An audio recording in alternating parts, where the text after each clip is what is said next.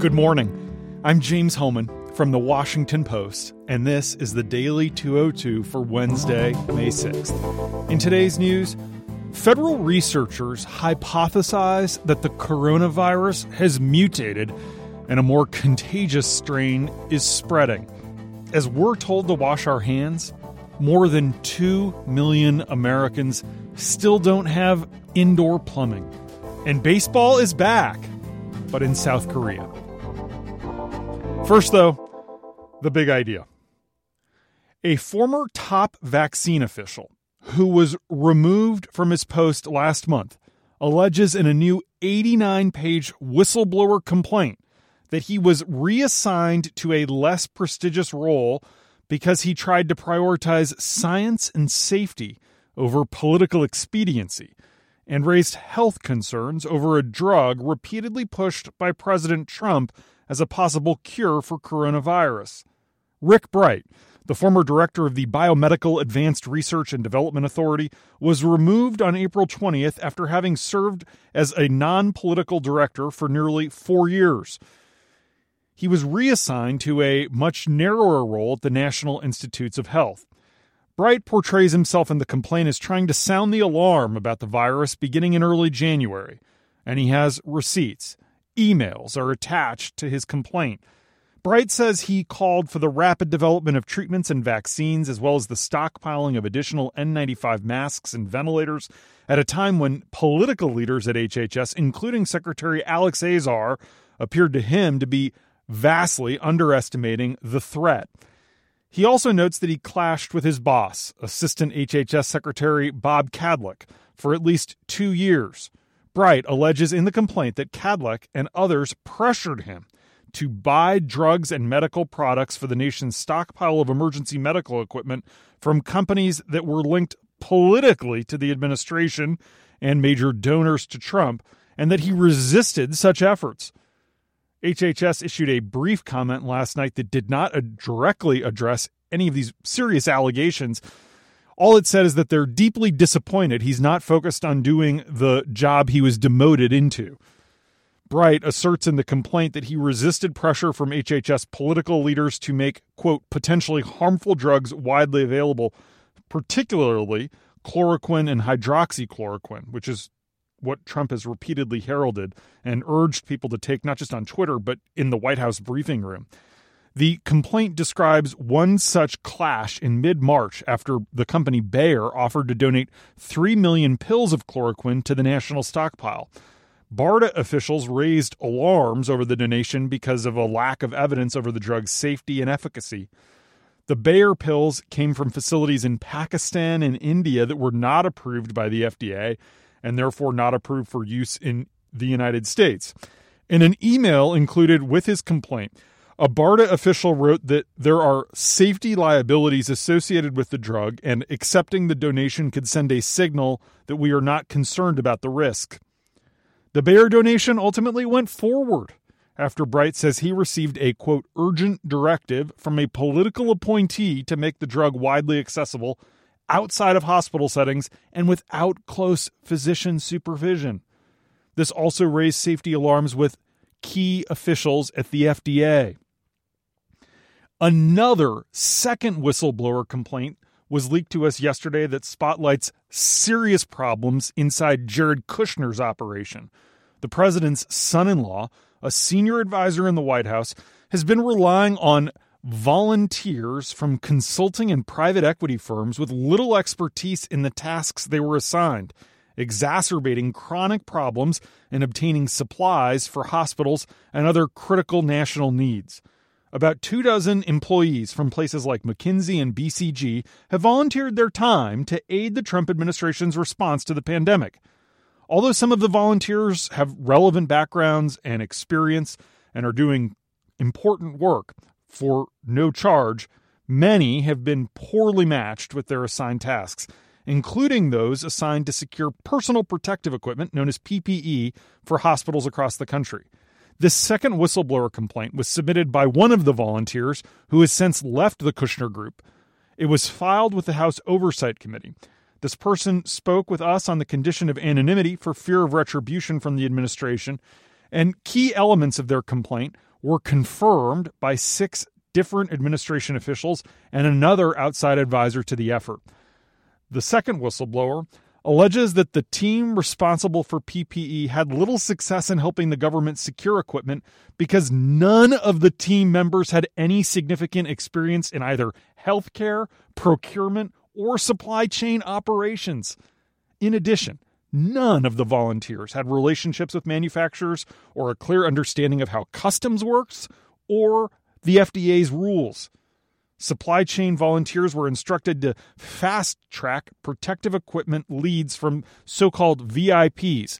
The list of VIPs included conservative journalists friendly to the White House, especially from Fox News.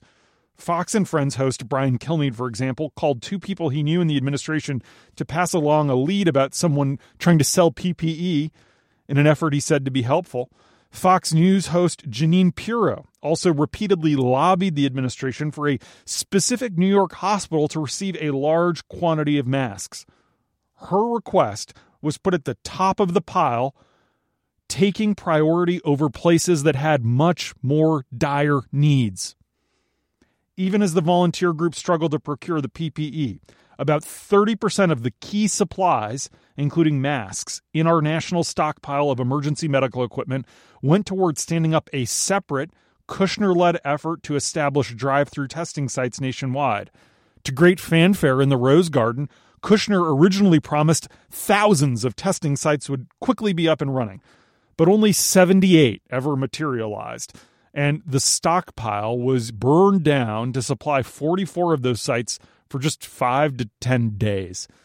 The team of volunteers focused on PPE had trouble developing manufacturer relationships and making inroads with brokers, in part because they were all using personal email addresses rather than official government email addresses. So manufacturers weren't sure that these people actually represented the government.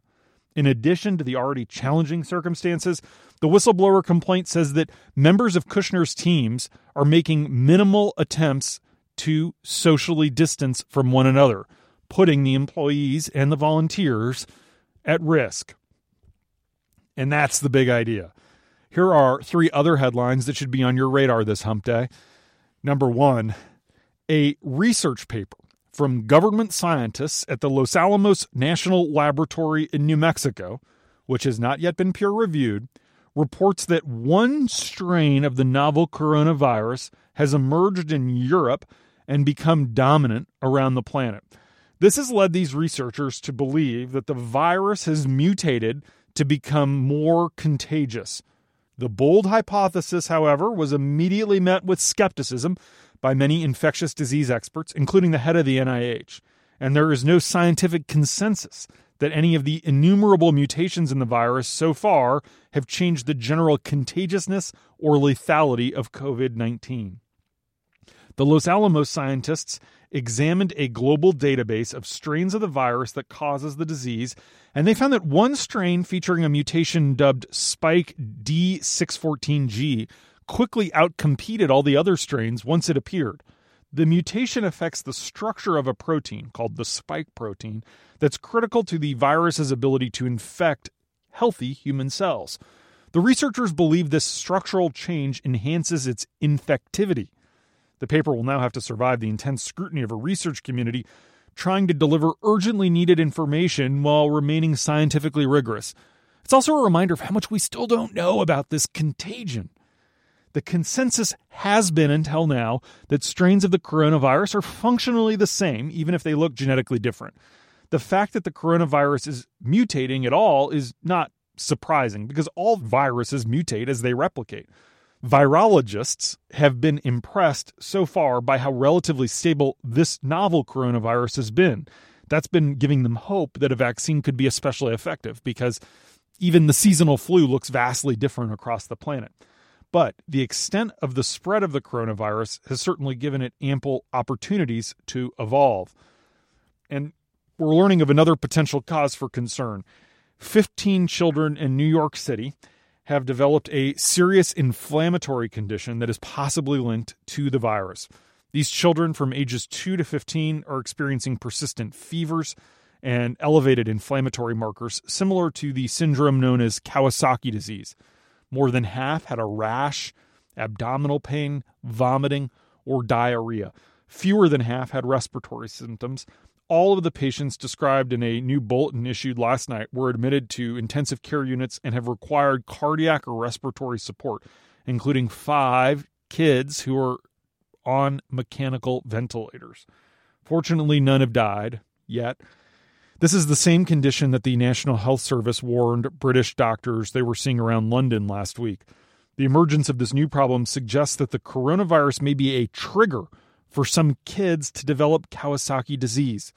4 of the 15 New York kids have tested positive so far for the coronavirus. Still, though, it's important to note that the chance of a child becoming critically ill from this virus is blessedly low.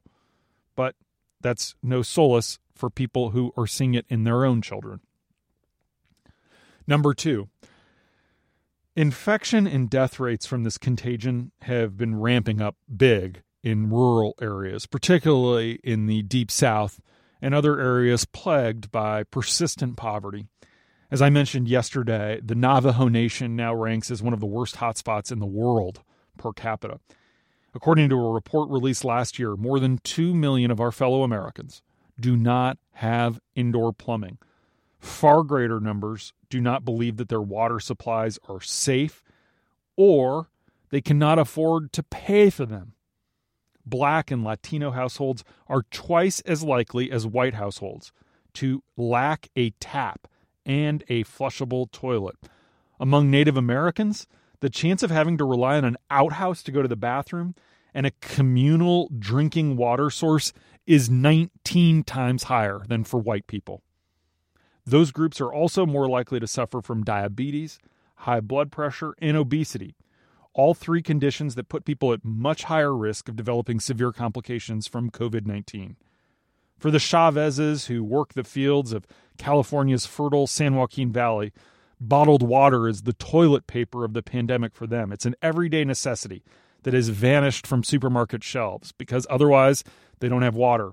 In the Navajo Nation, where about 1/3 of the population lacks indoor plumbing, volunteers are trying to create public hand-washing stations by repurposing detergent bottles as makeshift faucets.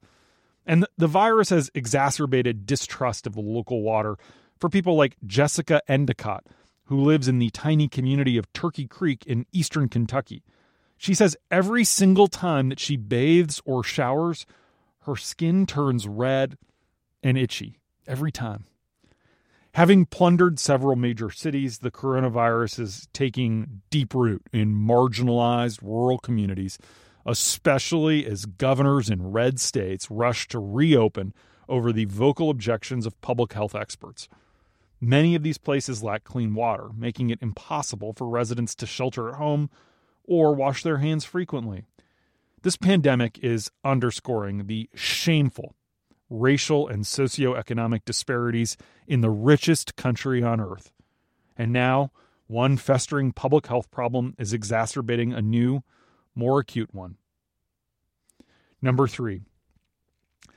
South Korean baseball stadiums are usually filled with incessant chants and fan sing-alongs, even more than in our ballparks.